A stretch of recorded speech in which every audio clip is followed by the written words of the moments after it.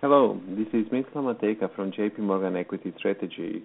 China is the worst performing equity market year to date, out of larger EMs and DMs, down 6% and 20% below January highs. At the same time, fresh stimulus news flow is coming through and the Chinese related indices could be due a bounce. So should one position for this?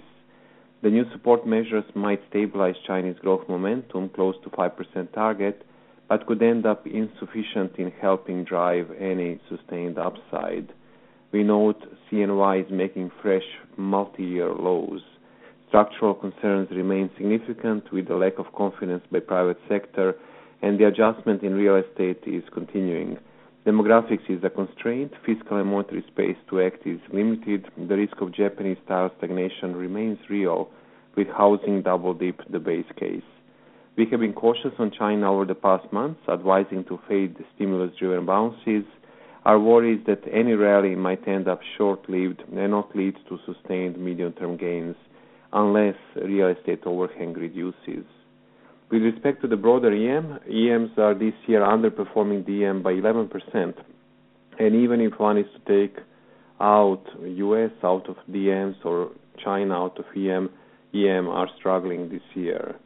While Fed is likely to stop tightening, it could stay higher for longer, and EMFX index is making fresh lows. If dollar keeps getting stronger, as we suspect, this was never a good backdrop for EM. In our global equity regional allocation, we stay cautious on EM versus DM.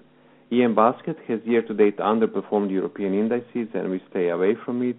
Within it, while we are cautious on miners, we note that they have already performed quite poorly, and together with energy, which we are overweight, can offer better relative value.